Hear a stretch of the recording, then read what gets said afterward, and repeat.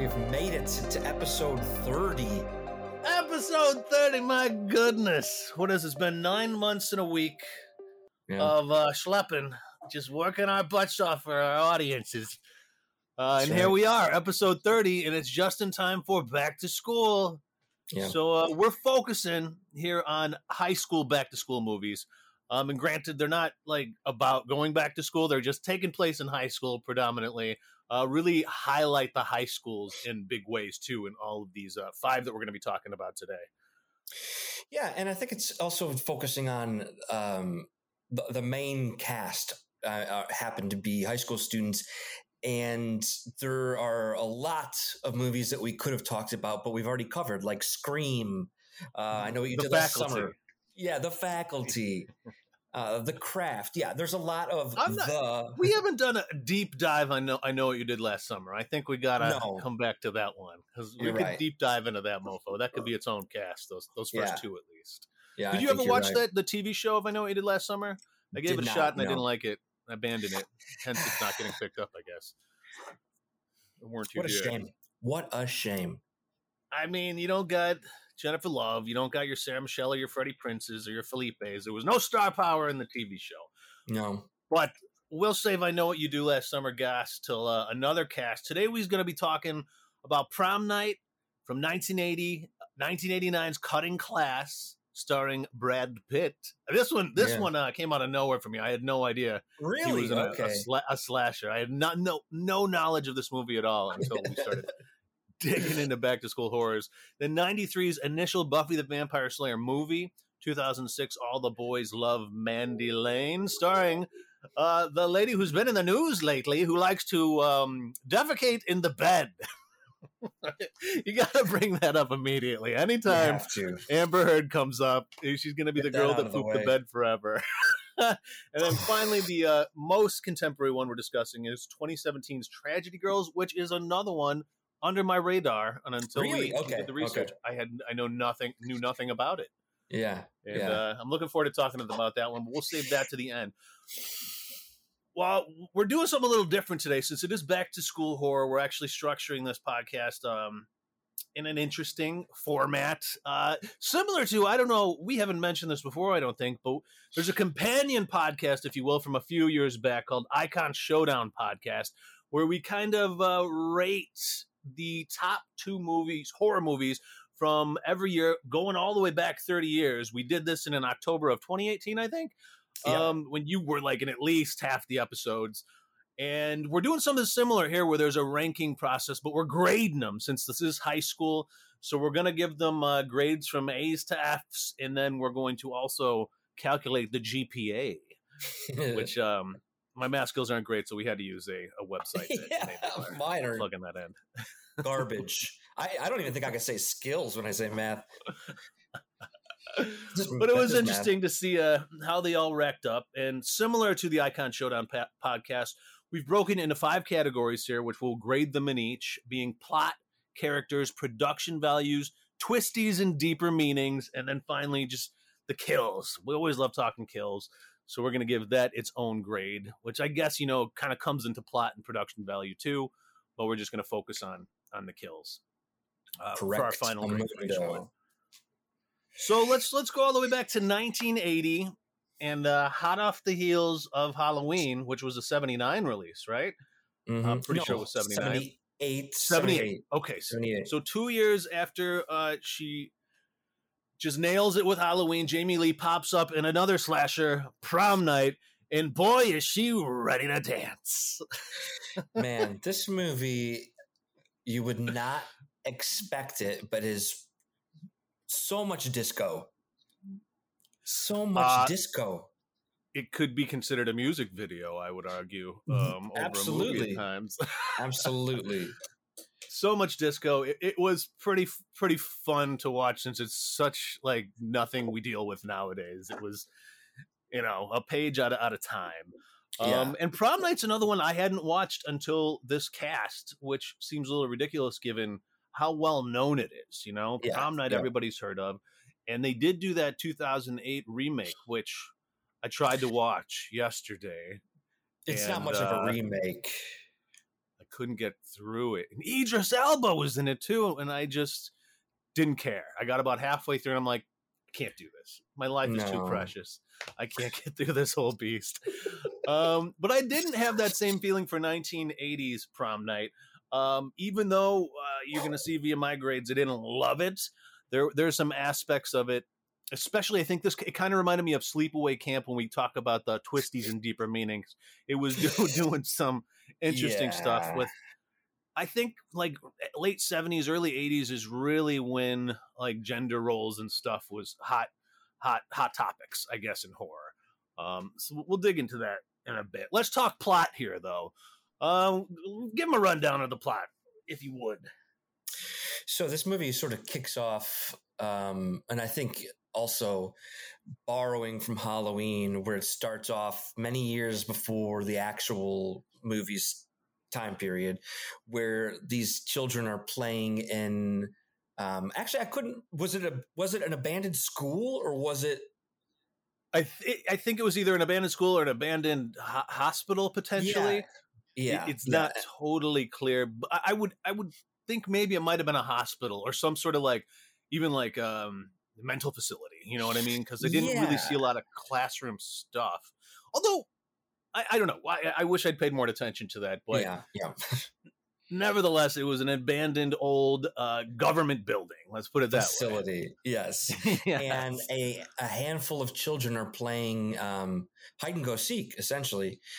And, you know, like kids do, it gets out of hand. And for some reason, a child is thrown from a window. And you know what? These kids were frightening. She's kind of like scared into falling back through the window, but they're just horrible little brats that essentially are playing like a hide and go seek sort of thing. But it's one of those hide and go seeks where once you're found, you're part of the seeker group. And they just love screaming, kill, kill, kill at this poor little girl. And it's in a convent. I just looked it up. They were in an abandoned convent. That actually has additional meanings when we get to the twisties then based on, you know, the repressive nature of what happened in, you know, all girls schools.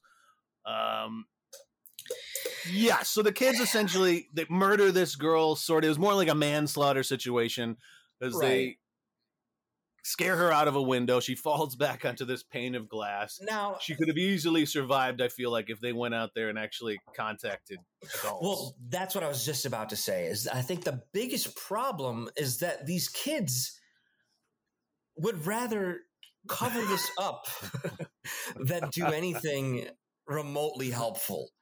And we cut to a little bit later where Leslie Nielsen, who top billing, amazing, and he has like 3 scenes, but top billing. That's kind of a classic horror, you know, like movie in general. Like you get your A-lister or whomever, your notable actor, you shoot all of their scenes within one day, which also in Cutting Class, I believe. I mean, all of these movies that we're going to talk about have some really impressive names that are just, you know, side characters. And Leslie Nielsen shows up. He plays Jamie Lee Curtis's father. And also the principal of the high school, right? Which principal, you bringing up the stunt cast, if you will, that reminds me of the Fonz being the principal in Scream. You know, because he was probably at the time the most notable, you know, geezer in it at least. Sorry, go ahead. No, that's exactly kind of where our story really kind of emerges. We have a father who's very protective of his children, and we see that a little bit later in the modern times when he's protecting his son against a bully. We'll do anything to, you know, sort of just make sure his kids are okay.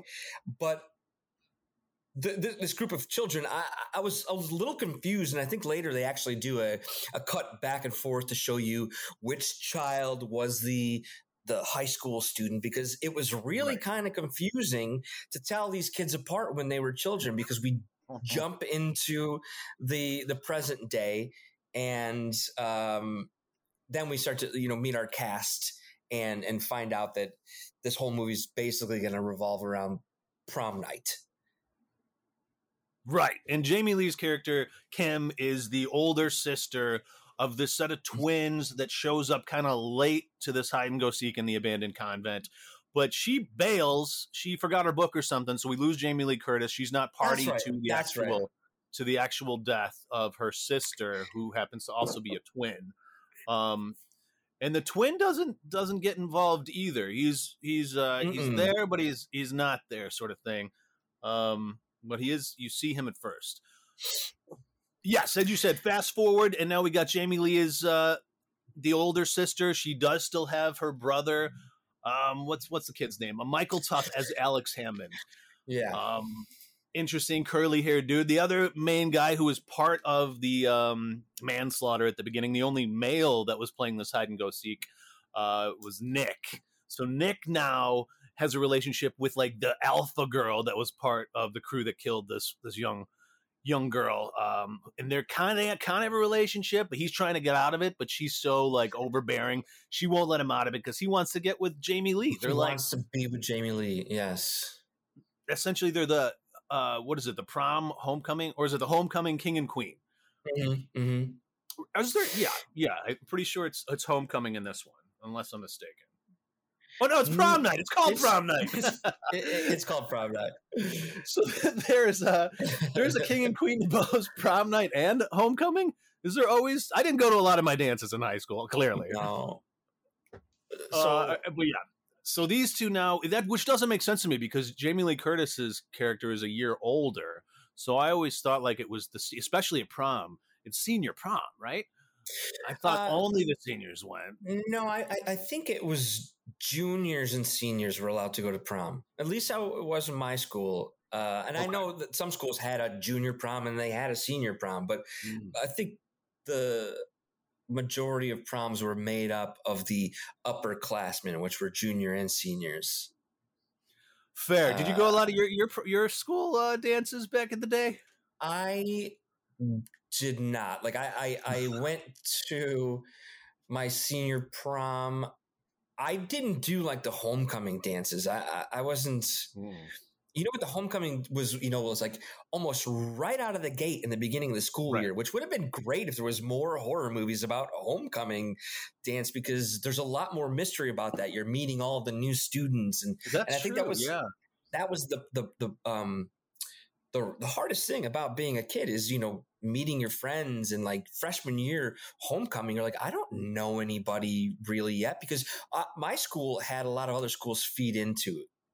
So, you know, it wasn't just the kids you went to junior high with or middle school. It was a number of like other middle schools. So there was a lot of new kids. Therefore, I would think I was a little too shy to ask a girl out.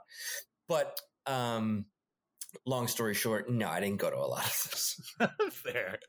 Yeah, nor I went to the prom of a girl at a different school. I didn't go to my own high school's prom. Was there a speech tournament that weekend? But for the most part, I went to the turnabout dances because I was never going to like shell out the money to invite a girl. That's really what it boiled down to for me. Like, no, I'm not. Now, turnabout is more commonly known across our country as the Sadie Hawkins. It's where the girl asks the guy. Yeah. That's the only way I was going because she was flipping the bill for it. Otherwise, I'm not going to get out there and, you know, cut a rug. It's just not me.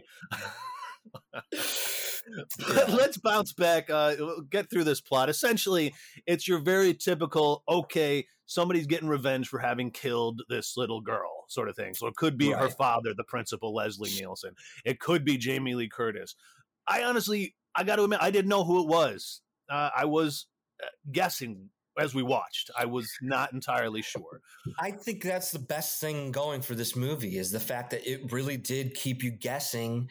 I will say there was a number of questionable characters, though, like the kid who just shows up in a van one day. Somehow bags this girl. She gets in the car with him, like just straight to school. Like, wait a minute. Yeah. Jude was another one of the killers. So essentially the manslaughter crew, I guess we'll call them, was Jude, who's kind of like the I guess, quietest of the bunch. Then you got Kelly, who's kind of the more mainstream girl. Then you got this alpha girl, Wendy, and of course the one guy, Alex. Well, Jude, the quieter one, she doesn't even think she's going to get to go to prom until this very interesting fellow. It kind of reminds me of a combination of Dennis Nedry or Wayne Knight, I guess, meets Chief Wiggum. Sort of thing. That's like the amalgamation. That's what I saw going on with him. But he does have this really creepy stalker rapist sort of van, and is able to scoop her up. And next thing Jude knows, she has a date for the prom. Yeah, and also he introduced himself as Slick. And he was just like the opposite of Slick sort of thing. Yeah. It was very interesting casting on his part. But then Kelly has her own boyfriend at the time, and Wendy, as we noted, has this complex love triangle between Jamie Lee Kim and Mr. Nick McBride, who I gotta say, we don't have a category for acting, but I found this Nick character, who played by Casey Stevens, the best actor in the whole movie. I don't know if you remember his performances, but I thought he was pretty darn good. Yeah, aside from Leslie Nielsen, that guy's always delivering. Always. Yeah, always very serious. That's the beauty of it. Everything is, yes. What was it? Airplane. He's very stoic, serious character in that one. But okay, so they start dropping like flies. And let's grade our plot then before we move into the next category. Yeah. I thought the plot was just fine, a B. I didn't think there was anything, like it was kind of borrowing from a lot of other, of its predecessors. Like, it was when you've got a movie called Prom Night, the plot really isn't going to shine. No, it's not. I even feel like I'm generous giving it a B minus. It probably, like you said, it's pretty middling. Probably should be more of a C. But I will say, just what happens with our twisties in the Deep Reich, I can't help but give credit to the plot. That's what bolstered it for me, I guess. We'll get to that a little later. Characters as a whole, I felt like they were pretty static.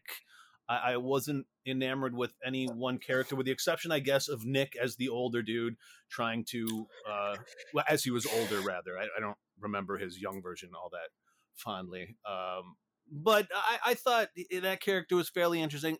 Honestly, Leslie Nielsen's character was so banal. It was so boring.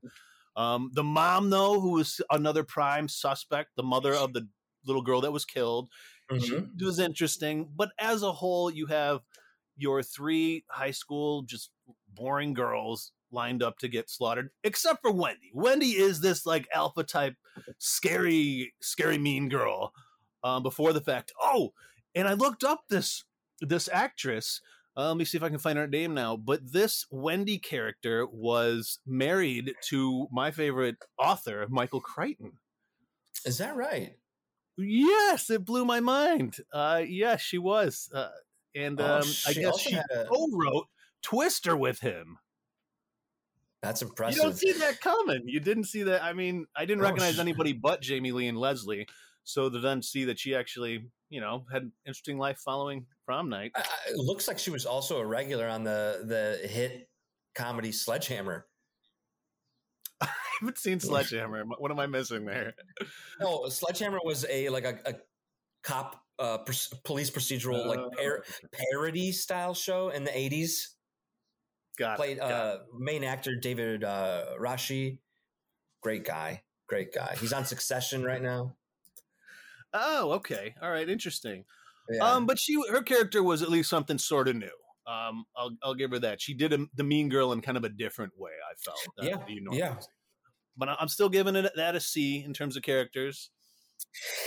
Yeah, same. I didn't think any of these characters really, I mean, we have a little bit of background information on them. Otherwise, we're kind of just jumping in literally through their school year. We're not even seeing them starting off. We don't really know who they are.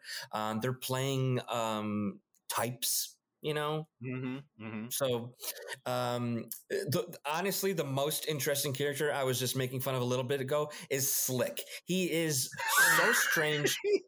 He's clearly doesn't go to this school. Is he even in high school? He has the most massive collection of joints too. Just gonna say, this guy has joints like he had been like his job is just rolling joints throughout the day.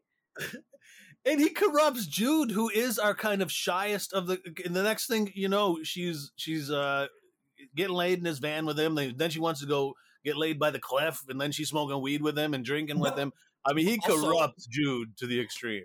I think he took her virginity. Oh, he definitely did. But he admitted you took mine too. Yes. So, but you're right.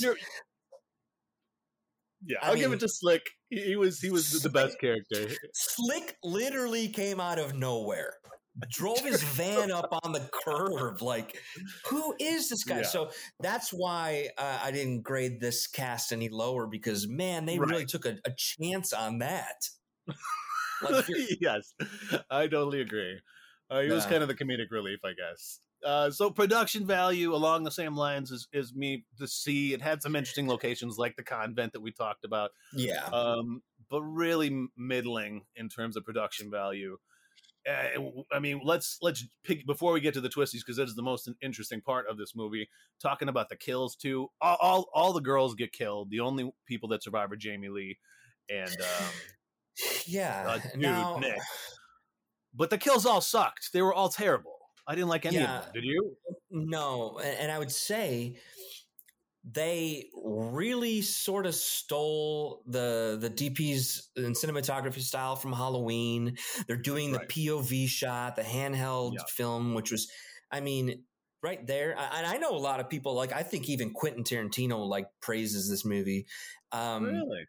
Huh. Yeah, I know people hold this movie in high regard, and I'm not necessarily trashing it. I think it was fine, but I really did. Yeah, I mean, when you've got a slasher on the loose, you have to be way more creative with your kills.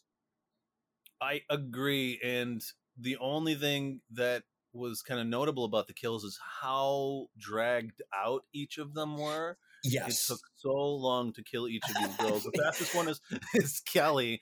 She's essentially, she just denied her boyfriend who wanted to, go past third base or whatever, or he'd get to third base. She was having none of it. And then he suddenly turns on her. He's like, well, I don't even like you. I'm going to go find some other broad. Yeah. And just bails and then leaves her to get her neck slit, I think is what happened to her. And it was really terrible makeup. Boring. And then you got... Oh, sorry, go ahead. I was going to say, you've got Jude, who gets killed, but then the drag out that scene because somehow Slick gets to the van and starts driving the van, and it's such a funny shot when the killer runs up to the side of the Yes, he's hanging out the door for a while, and they're just wrestling around on the cliff until at the last minute the killer's able to jump out, and poor Slick and his van go off the cliff. And also Thelma Louise moment. Very classic Hollywood. When a van goes off the cliff, it better explode, otherwise it's not interesting. Like, why did that van explode? And think about all those joints that are now in the air, like contact high. That's exactly right. Good point. Everyone's going to get help in that. And then finally, we have Wendy, who's being chased through the school for like 15 minutes straight. It was reminiscent of Texas Chainsaw's final kill. It just went on way, way, way too long. And then she happens upon not Wendy, but the first girl, Kelly's body, and she just gets axed, right? It's super boring. Yeah, and I actually could chime in on production value / deaths. You could almost tell that they put all their money into the decapitated head from the Italian character who they made the biggest piece of shit, and he gets his head chopped off. And then we see it maybe 5 times after that. It's like, okay, we see where the money went. It's out there like on like the dance floor too, I think, or everyone's walking past it. It's like, we get it. That's a hilarious scene. He's mistaken for Nick. The killer kills this guy because ultimately this big, essentially, he has a unibrowed brute. Yeah. Takes down Nick and kind of steals his crown, so the killer thinks that he's Nick, and he gets his head lopped off, like you said. But the funniest part is the head comes out, but then the principal's like, calm down. He's like, everyone's screaming and running out. He's like, don't panic. Strange moment there. So I gave only that plus to the D plus that I have for the kills, thanks to that head scene was funny. Yeah. That was good stuff. And then finally, let's talk the twisty, the big, deeper meaning that's going on here. And as noted before, we got gender issues. So give them the big reveal. Well, my interpretation was that. Hold on a second. I'm replaying the scene in my head now because the killer, man, they struggled in that fight scene over the disco floor, which almost was like took forever. And you're looking at this character, and this whole time you're trying to guess: is this a man? Is this a woman? Because there's mascara on, so I thought it was the mom. Right. We thought it was definitely the mom. And then it wasn't. It wasn't the mom, but we see the curly hair, and it's the what's his name? It's the twin. Let's put it that way. What do we it's have? the twin, but I had this information pulled up, and Alex. Yes, thank you. So yeah, he lost his sister, and as noted before, he was there, but he wasn't. It should have been more obvious, I guess, that it was him, but they do throw you off because he kind of is embodying his sister. He's become both of them in a way, I guess, is how they're playing it. And it's interesting because then Jamie Lee is like sympathetic, even though he's gone and murdered all these people. Yeah. She's like, down there, don't shoot him, don't kill him. Really, really interesting scene. Like, I thought it was so interesting that now the moment before your brother was fighting you off, going after your boyfriend or your significant other in this scene. And then I understand that there's compassion because it's your sibling, but the way it ends with them just sort of like embracing, and she's like holding his head, like, because she like clock him really good in the head. Like, oh yeah, definitely. And we're to believe that I was left to believe almost that the kid's dead in her arms. Yeah. I think he does die in her arms there at the end. But I don't know. There's a prom night too, so maybe there's a prom night too called like Hello Mary Lou Prom Night 2, and it's supposed to be something to watch. Like, really? Okay. Yeah, it's supposed to be entertaining. Interesting.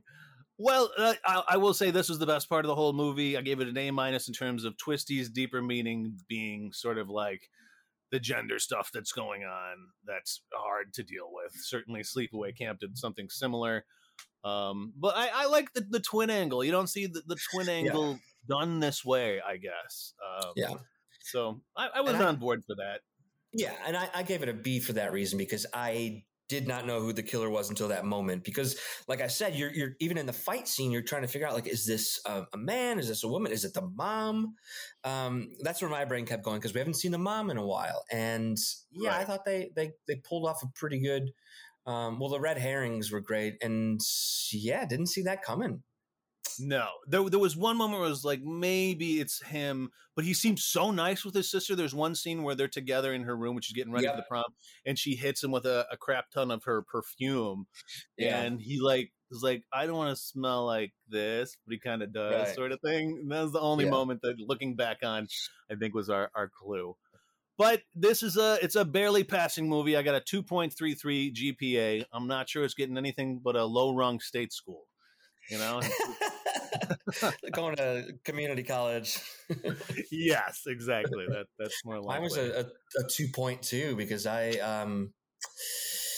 the twist was good, but it wasn't great. It wasn't like, it could have been better. You know what I mean? They could have made more of it by giving that character more scenes. That, added additional meaning. So it was a little lazy, I guess. And just that ridiculous disco scene alone puts it in its own category. Oh man, was that disco scene? Hop ahead 9 years, shall we?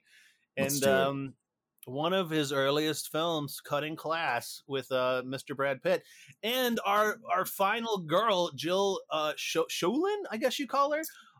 Did you do the Icon Showdown cast with me involving Popcorn, which is the only other movie I've seen her in? She is considered a scream queen, and this reminded me a lot of Popcorn. Like, her vibe emanates through the movie, making it its own, like, but it's a black comedy horror is how it's kind of pitched. And I found parts of it pretty funny. I can see through your grading, you did not like this. So you tackle it first with your, Well, first of all, no, I haven't seen Popcorn. I know her from the movie The Stepfather, but specifically her performance in this movie was not all that great.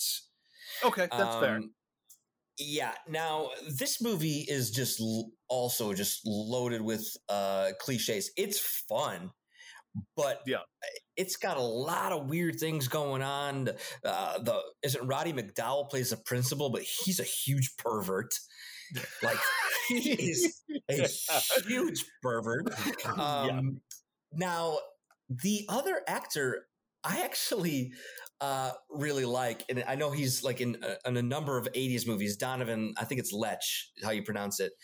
Donovan Lech, I knew from an 80s movie called The In Crowd as a kid. Like, now I think the location was kind of nothing great. You know, you got the classic. It was Torrance, or not Torrance High. It's Excelsior High School, which, speaking of Quentin Tarantino, is the one that you see in his newest one, the Hollywood one, Once Upon a Time in Hollywood.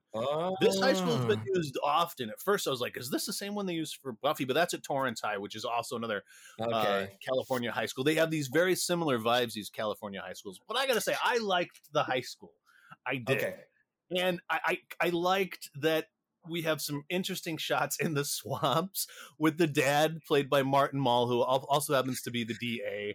And this is one of the most ridiculous parts of it, because the killer shoots him with an arrow when he's on a hunting trip, which kind of sets up this whole, his daughter's then home alone during all this mayhem. And then Brad Pitt is, his character's Dwight, always trying to get up in there in the home when the dad's away, kind of leading you to believe maybe he's the reason the dad died.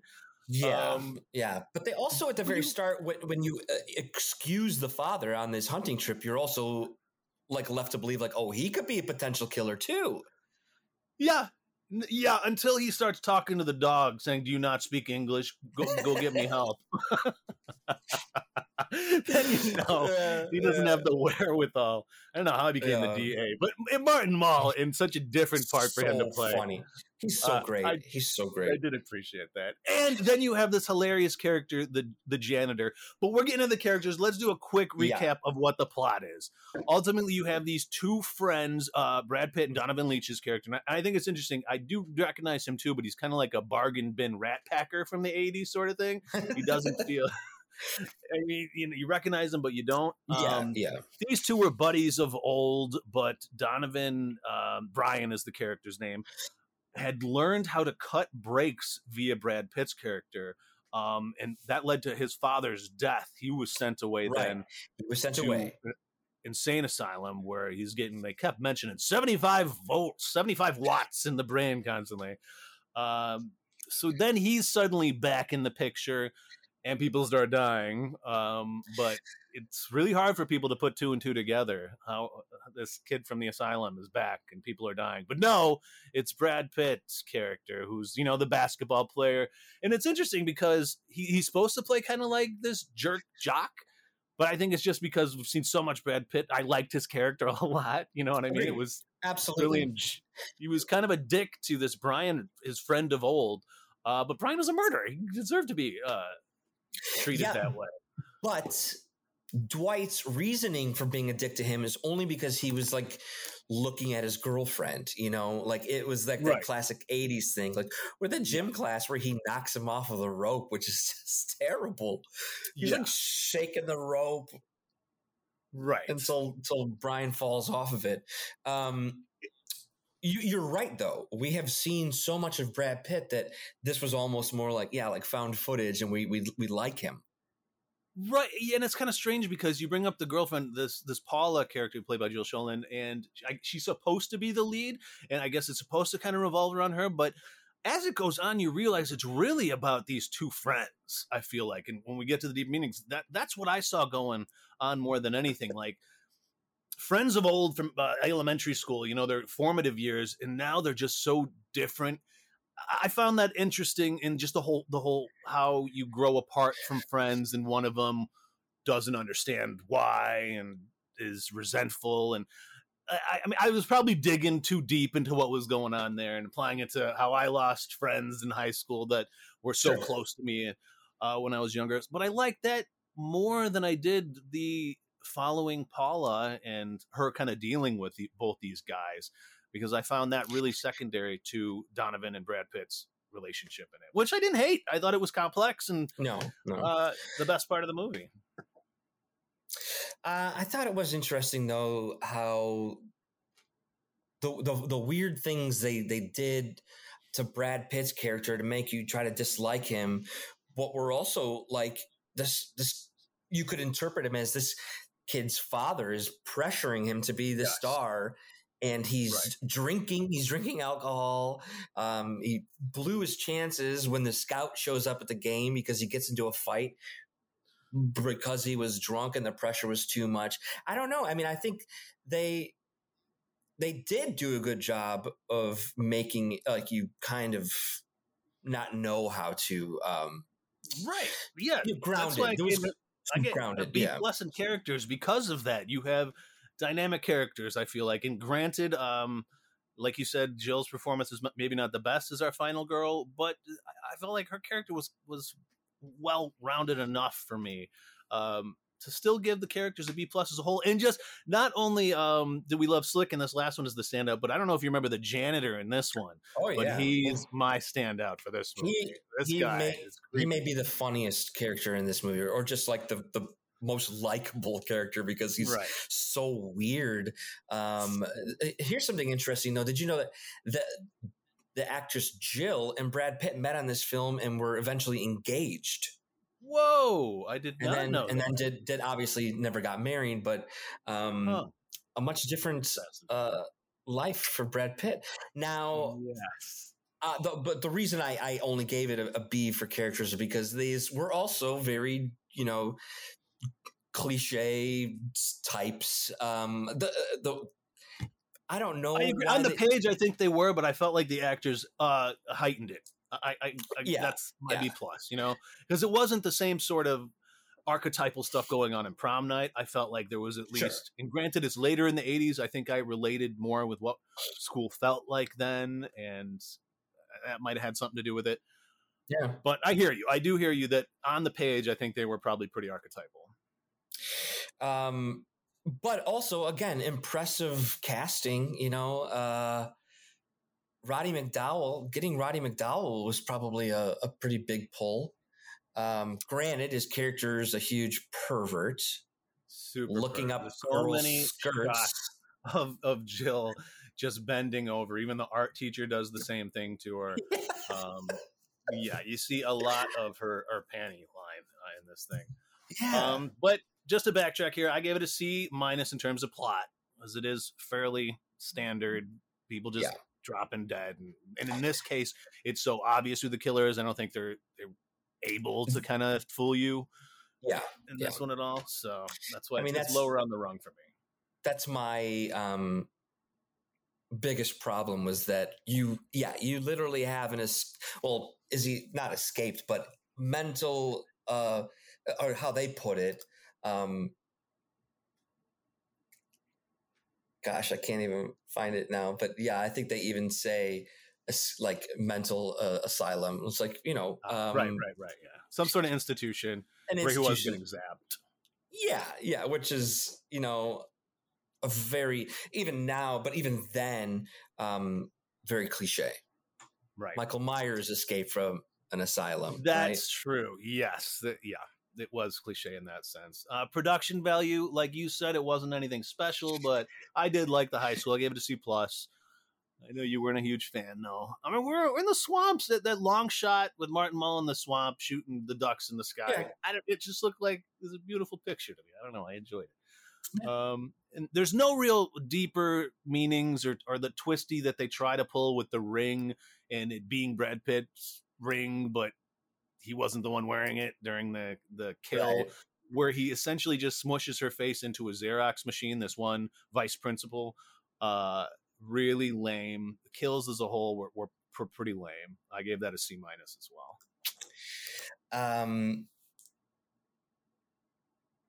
Yeah, I think I gave it a C-. I think that could have saved it more. And here's the funny thing. I will tell people, if you're a fan of slasher films, especially from the 80s, you should check this out. It's very watchable. I would say to a contemporary audience, this is more watchable than Prom Night, even though Prom Night is ending up getting a better score from us. Yeah. Because it is very campy and there are some funny moments and it does give you a vibe of high school in 1989. But interestingly, if we are allowing Prom Night to go on to community college, I'm thinking trade school for cutting class, especially given the last scene, which does take place in the shop room. Where they're battling with Sanders, and ultimately our killer does get sawed. Gets sawed. I like that. And it's a really lame kind of death too. There's another. We're gonna talk. Last week we were talking about. There's a saw death as well, but it's way more gratifying. We'll get to that one. But yeah, 2.2 for me.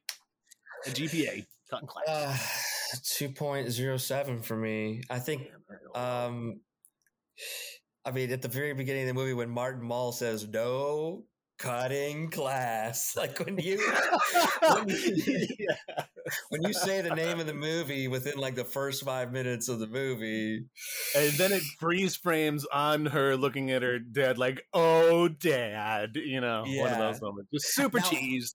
The thing that I was the most surprised about is that the creator or the writer of this movie went on to create one of my all-time favorite 90s shows called Salute Your Shorts. No way. Yes. It's a great show. Interesting. Yeah. Wow. I guess I see similar humors in there. Yeah. It does make sense now. Steve Slavkin, he also was a writer on the Power Rangers. Yeah, this guy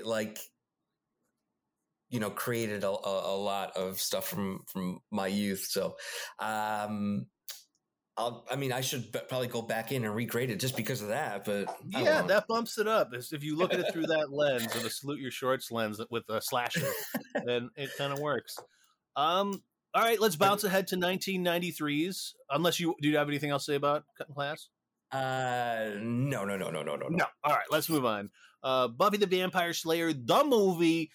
You see this one in the theater by any chance? I did not. I did. I saw it at the Tivoli in Downers Grove. And, is that right? $1.75 ticket for this one. I remember at that point it was $1.75 because that was the same year that Jurassic Park came out, and I remember seeing that so many times that year. But when it's Buffy a great movie theater too.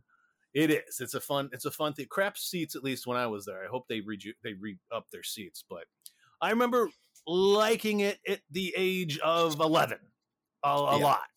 I think on a rewatch, what I found charming about it diminished considerably. Same here. Man, I really remembered liking it more than when I rewatched it. And same, yeah. I'm so impressed with this cast too. I know. Out of nowhere. What was the one that caught you the most off guard? Because I wasn't even sure. I couldn't even recognize this actor. Well, Stephen Root, I don't remember Stephen Root. But I didn't know that Thomas Jane. Yes, that's the one for me. It did not even look like Tom Jane. I'm like, is that Tom Jane? I know. He's the boss of the fix-it shop, the car fixer shop. What do you call this? Mechanical shop. Zeph, car fixer shop. Yeah. But I mean, Paul Rubens, Rutger Hauer, Donald Sutherland, Hilary Swank, David Arquette. I mean, it's crazy. Ben Affleck out of nowhere too on the rival basketball team. That's Who right. just gives the secondary villain vampire the buddy of Luke Perry, who gets turned fairly early. Just the ball hands it over. Go ahead, do what you want with it, man. So weird to see Ben Affleck that young, just in like a one-line part. It just just the cast alone is worth going back to look at this for, because it's like, you see Hilary Swank in a role. You don't see Hilary Swank as like one of the cool mean girls, and then she goes on to do Boys Don't Cry or whatever. It's just totally different vibe from her. Well, what did you feel about our... I mean, everyone knows the plot of Buffy the Vampire Slayer, right? This is the chosen one who's destined to fight vampires. She's the slayer of vampires. And as somebody who absolutely adores the show, I think I had put it on a pedestal, and it doesn't belong to be there in the same way. The show is excellent. And the movie, I'm surprised that, given how crappy it kind of is, he was able to sell a series off of it. Joe Whedon, creator. And take it in a direction that was way more enjoyable. Definitely. You know, creating, I mean, I'm not going to say new characters, but certainly characters that weren't in this movie, because Donald Sutherland's role... Merrick the Watcher. Yeah. And I loved Anthony Head. If you compare them like character per character and what's going on from the show to the movie, the show just knocks it out of the park. And Donald Sutherland can be really good. I'm not sure how much he was taking this seriously. I don't know if he thought he should take it seriously. But their chemistry was shit. Christy Swanson and him, really odd chemistry together. Didn't like it at all. I was grateful when he died, which I didn't remember. I forgot that the Watcher in this one does die. Yeah. But I mean, with the exception of such a strange cast, there's not a lot redeemable. And even I remember Paul Rubens having such a bigger part than he actually did, and like saving the movie, and he didn't. Now, when I go back and look at it, I'm like, okay, he's fun, but he's not saving it like I thought I had remembered him saving it. Yeah. But in terms of plot, I have to give it a B+ because it did go on to spawn one of my favorite serial TV shows ever, and the plot that accumulated after the movie. But I could see how most people might not enjoy this plot too much. Yeah. I think, you know, again, I think a lot of it had to do with remembering it being so much fun, especially from as a younger viewer. But there was other movies around that time that I might also just be holding it up to, like Fright Night or Once Bitten with Jim Carrey, which were fun vampire movies. And I think I was putting this in that same category, and I wouldn't anymore, because I think those hold up a little bit better. And there was nothing really all that special about this plot line. You know, it's also the I don't remember. The only thing that is amazing about it, that is why I think Buffy got picked up, is just because you have a final girl that's kicking butt. You know what I mean? You have the tables have turned. This is a new archetype for us to then see, you know, come up a lot in horror since then. Yeah. But that's the only deeper thing going on. Otherwise, it's very surface. And I guess I just didn't remember some of those flashback moments. Oh God. Yeah, and those completely like just take you out of it. Like they're jarring. And this movie is camp. I mean, there's no denying it. Yeah. But you could ground those a little bit better. I mean, like she doesn't need to look the same, be the same actor. I know. And these, that's ridiculous. I mean, that's another thing, is like the consistency of how the Slayers work in the show is very different from the movie. Yeah. And even the show, at least when you stake a vamp, they poof away. CGI is a little cheesy, but at least that made sense in that you don't have to then deal with a body, getting rid of a body like they clearly do in this movie version. I would not. If you're a fan of Buffy, you don't need to see this. For some reason, I had thought she'd burnt down the school gym at the end to like take care of the vamps. That didn't happen. I just created some memory, and I think it's because in the show they say Buffy, when she moves to Sunnydale, had to move there because she'd burned down her old high school gym. So I think I conflated that plot point in the series with what actually happened, which is interesting because we're about to talk about another movie where the gym does get burnt down, which was kind of like really ironic because I kept waiting for the school to get burnt down in Buffy and it didn't happen. I'm like, this is one of those Mandela effect moments where I remembered something that wasn't.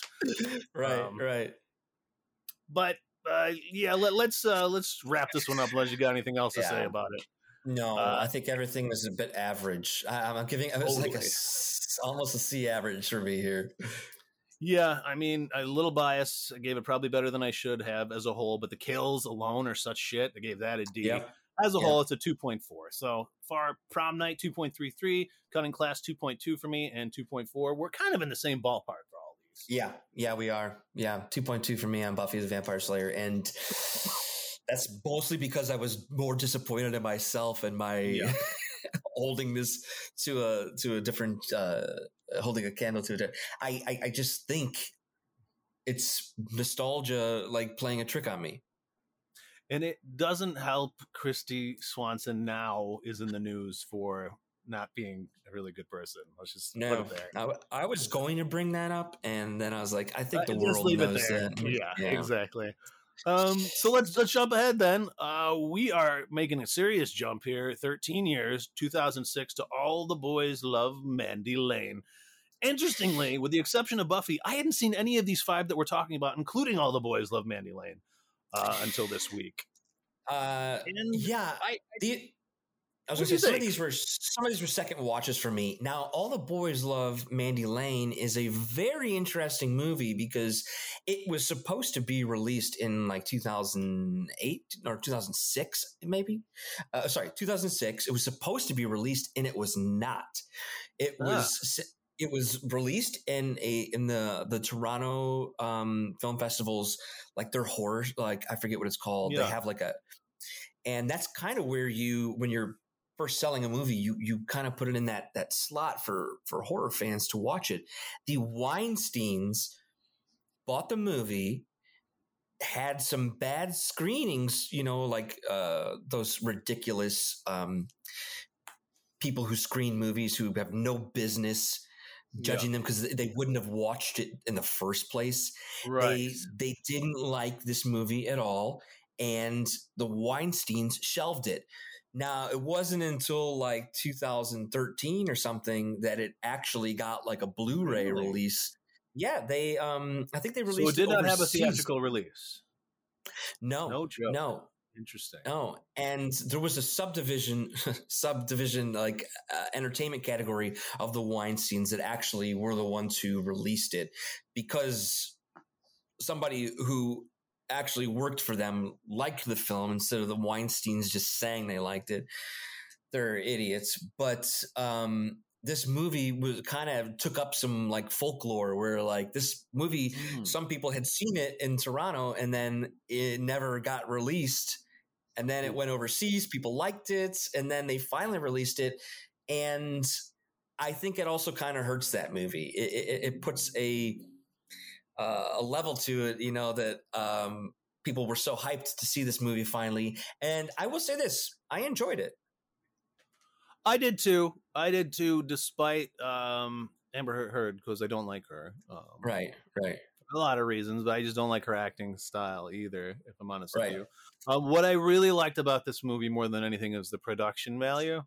Yeah. I felt like it felt like an art house horror in a way. Sometimes it went too far where it does those sort of like I think it's reminiscent of Texas Chainsaw where they'll kind of pause the frame for a second as something horrible is happening. Yeah. I feel like they did that too much, but at the same time, I love the big sky. Once they're out at the ranch, and a majority of it is then taking place outside. I really like just looking at it. I got to give it that. And I don't know. Nobody else was really that memorable. What do you think about? I mean, there was a couple decent. Her buddy, who was the nerd, was kind of an interesting killer. Yeah. Emmett or Garrett or something like that. Yes, Emmett. Yeah, yeah. So the filmmakers definitely use Texas Chainsaw. They even acknowledge it as a like a, I don't know. They did those wide shots on purpose to sort of give you that same vibe of Texas Chainsaw Massacre. Right. And I do like the detail and their production value where did you notice that the when they're drinking, they're using yellow Solo cups instead of red Solo cups? No, I didn't notice that. Yeah, and that was to give it that different time feeling, so it didn't seem like a 2000s, Yeah, they did things like that I really appreciated. And the other film, it really kind of feels like is like Dazed and Confused, like that party scene, it definitely like had those marrying of those two films, which was a really fun kind of combination. Yeah, I agree. We didn't talk about the plot too much, but ultimately you have Mandy Lane who comes back after Summer, and she's blossomed, I guess, as they put it in Wikipedia. Yeah. So all the boys are suddenly in love with her, but she's reluctant to be any party to that until like her friend convinces her to come out to this ranch. I guess, is it a ranch where they headed? Yeah, it's a ranch because they even have a ranch hand played by Anson Mount. Right. Character Garth is the ranch hand who's there. Keeps the snakes away from him. But ultimately, you're right. It's these teenagers go out to kind of just party and have a good old raucous time, and they get clipped off. But she only agreed to go to the ranch if she could bring her nerd friend Emmett with, who prior to this was bullied, and then he ended up talking this like jerk character into jumping off a roof into a pool. And this is actually one of the most interesting scenes, I feel like, because you see this a lot, like in Dazed Confused, when they're jumping into the pool, or Almost Famous, right? Golden God jumps into the pool, but this guy cracks his head. It really sets the tone for the movie, I think, real quick. And it's a really dark film, I would say, as a whole. Yeah, Emmett comes with them, and he turns out to be the one slicing and dicing. And really, his motive is, I'm guessing, just revenge, right? Did you take anything more than just he'd been bullied and now he's getting revenge? And granted, no, I took it a little bit differently. I think, and especially that pool scene there, I think it showed us who Mandy really was, and the fact that she was terrified and sickened as to what boys would do to impress her or get with her. That one guy even says, "I want to get with you." And I looked at this as her true friend, Emmett. They were putting this plot together for, I don't even think it's revenge. I think it's just like to prove a point, to almost like, all right, it's directed sociopathy with with a motive, a clear motivation beyond revenge. Okay, I see that. And yes, it is important to now note twisties and the deeper meanings. You don't know that Mandy's been working with him the whole time until the end. Could you clear up one thing for me, though? I didn't understand their plan to then kill themselves after they'd killed everybody. And granted, she then decides not to follow through with that. But what was the logic behind them then killing themselves? I think it was because they wouldn't be able to live with themselves after that. They had at the beginning, they even had that journal, which was like their suicide pact, like their murder, double murder. It's kind of like a Romeo and Juliet. In a way, like a horror Romeo and Juliet. But she doesn't follow through at the end, and her payoff when we find out that she really is part of it, when she stabs her friend who's running to get a hug from her, and she just hugs into the knife. I like that. That's why I gave some of the kills in this high points, between that one and then the gun in the mouth being pushed through after a sexy scene where it was then mimicking what had happened. I gave it an A- in the kills. Yeah, I gave it a B just because there was some stuff they're doing that classic, like, we're not going to show you everything type of a thing, but I think and this is kind of like a question too, but like, do you think that Mandy ultimately, not because she doesn't want to kill herself necessarily, but is also a little sickened by her friend who is kind of just like what all the other guys, like he just also just wants to be with Mandy? Right. Like, do you think that she's... Yeah, that might have changed her mind at that moment because, yeah, at the very end, he was trying to kiss her and get... Yeah, that's very possible. I don't know. It's hard for me to want to give any credit to this character. I mean, mostly it's just based in my Amber Heard disdain. Yeah. But yeah, if it had been played by somebody else, I think that could have come through more for me. Because as a whole, I think it is worth watching. It's definitely a must see for horror fans. As a whole, it got a 3.2 GPA from me, so that means it was doing some stuff right. Yeah, I agree. I think it was good filmmaking. I was shot on film. You could tell like that it actually looked. The production value was great. The acting was good. A lot of those actors have, aside from Amber, have gone on to do other things. I think one of them was Twilight, and one of them was in True Blood. I think that they've got familiar looks to their faces because they've gone on to actually have some pretty successful careers. So the performances and the characters I thought were pretty decent. Yeah, I agree. I think it's a strong movie as a whole. I do find that fascinating, its whole backstory, though. But we are at an hour, so I want to make sure we talk about Tragedy Girls because this is my favorite of the bunch by far. Yeah. I knew you were going to like this movie. I just, when I said Tragedy Girls, like if you hadn't seen it, it's good. It's a new spin on horror. It feels like it comes from that Scream generation. Yes. That Kevin Williamson vibe. It has really good performances, but also feels like an indie film.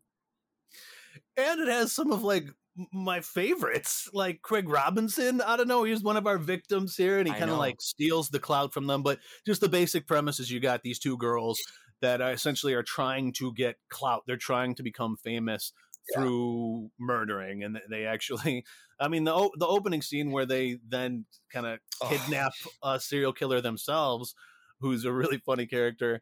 Who is it? Kevin Durant plays Lowell. He's so good. He's so good. Who they essentially want to learn from. He's reluctant. Eventually, he kind of turns them against each other for a little bit, enough to get himself released by Sadie's character. Is it Sadie? Let me see. I don't want to make sure I'm getting these names right. Sadie is the one from like the Sadie's Deadpool movies. Brianna. The short-haired girl from Deadpool, and then Alexandra Shipp, Michaela, then starts working with Lowell at the end. But along the way, they're killing like their exes and even willing to kill the boys they're interested in now, like Jack Quaid and Sadie's character have this strange romance cooking because he's helping them with all their videos. I think you hit it on the head with it. It has that sort of like self-aware meta Scream vibe to it that really helps it. Josh Hutcherson when he gets killed. Oh my god! Another great like cameo. Yes, if I was gonna get killed, I'm glad it was you that did it. That being said, I do wonder if we might like this more. I don't know. I was watching it with Mara, and she was not a huge fan of this. She was, first of all, really not a huge fan of the actress who played Sadie, the girl from Deadpool. She was annoyed by her. Okay. She just couldn't seem to get in it, and maybe it's that meta-ness that was putting her. I don't know. I'm wondering in terms of audiences where this does skew. Sure, and I think a big part of that is like, why should we like these two characters? Right. Yeah. You know, they're terrible kids, and they are this part of this generation who just wants to be famous, and they want to do it the easy way through social media. Right. This also, side note, this would pair really well with the movie Spree. Oh yes, absolutely. Yeah. No, that's a good point. But you do like Jack Quaid though, so the romantic yes. interest in it, you do like, and that's what's so interesting is I feel like it does again turn the table, similar to what Buffy was doing, just with the gender expectations. which has good payoff at the end, because you really do feel like these girls now have given up on each other's friendship at the end, and that's not what ends up happening. They get back together, and then they end up becoming the savior. Even though they're the murderers, they frame it as if they're saviors, and now they have this crazy following. And I thought it had a good payoff, and it had such a great look throughout the whole movie too. And you're right, they're horrible, and they're kind of, I gotta say, they are kind of likable for how horrible they are. But I think everyone they kill, you like so much, between Craig Robinson, Josh Hutcherson, and even them trying to kill Jack Quaid, or they actually do eventually. That's what kept my character, investment, I guess you could say. Yeah, is that I wanted to see if they pulled it off, and they do, and it's a ride. And some of the best kills in any of these 5 that we watched by far, which brings up the shop room murder of this kind of like the mean girl again. It's very, very, very grisly in a way that it's not in Cutting Class. And then what's funny is they keep killing these people, and people keep brushing off all these kills as accidents, which is something that I really loved. And then in this one, they're like, we got to make sure this doesn't look like an accident, even though ironically in this case it was an accident, because she gets brought up by the chain. Granted, they were trying to kill her while this accident occurred, but then they go and just chop up her body and put her head on like this little spinning device in the shop room to make it very clear this was not an accident, a malicious act. Yeah, which I loved. I did like it a lot. I can't believe it fell under my radar. Do you remember this hitting the theaters or anything? It may have done a very small release, but I kind of remember when this was dropping like on streaming. It got a pretty good push, and I think it was like straight to Hulu, and I think it was Hulu first. I think Shudder now streams it, but I was surprised it didn't get more attention as well, just because of the amount of great cameos that they have. Right. Certainly. And the fact that it's culty too, it's like I could see this becoming a cult classic in the way Heathers has, or even, I don't know, you remember the movie Jawbreaker? Kind of reminded me a little of Jawbreaker. Yeah. That same sort of vibe. So I do think it's going to have staying power, hopefully. Yeah. Yeah, it's great. I would recommend it to any slasher fan. I gave it straight A's across the board because I thought it was, my goodness. I just thought like everything was so well done. I mean, the locations were fun. The kills were super fun. Oh, amazing! The mayor's kill, where I don't know how he pulled this off, because this wasn't even their kill. It was Lowell, who puts the mayor through a flagpole, but it's a full height flagpole, so I'm not exactly sure how he pulled that off. Or the image is startling. I gave it all A's with the exception of the twisties and deeper. I felt like it was there, but it was a little obvious. It's something I've seen before. There's like old even plays about killing to get fame sort of stuff. Yeah. But it did have such a beautiful twist on it. I gave it the 3.8, so it's almost got that 4.0 for me. But you gave it an A+ in characters, and I think that's fair.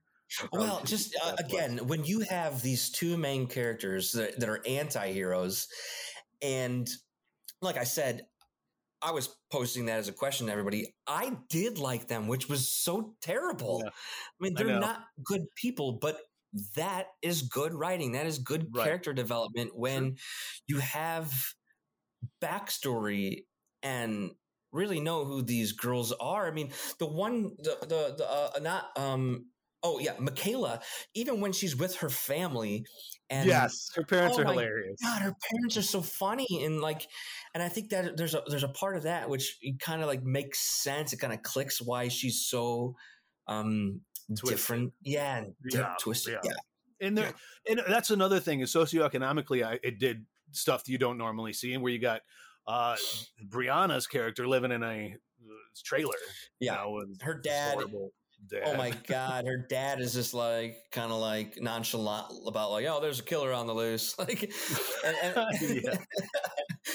he didn't really care as much as Michaela's parents, and Michaela comes from a really good home. Yeah. it knocked it out of the park for me. But I would be curious as to why it didn't take for some. Yeah, I'm sure there's a good story there. Yeah. Because what year did it come out? 2017? This is 2017. Yeah. So we're rocking 5 years ago.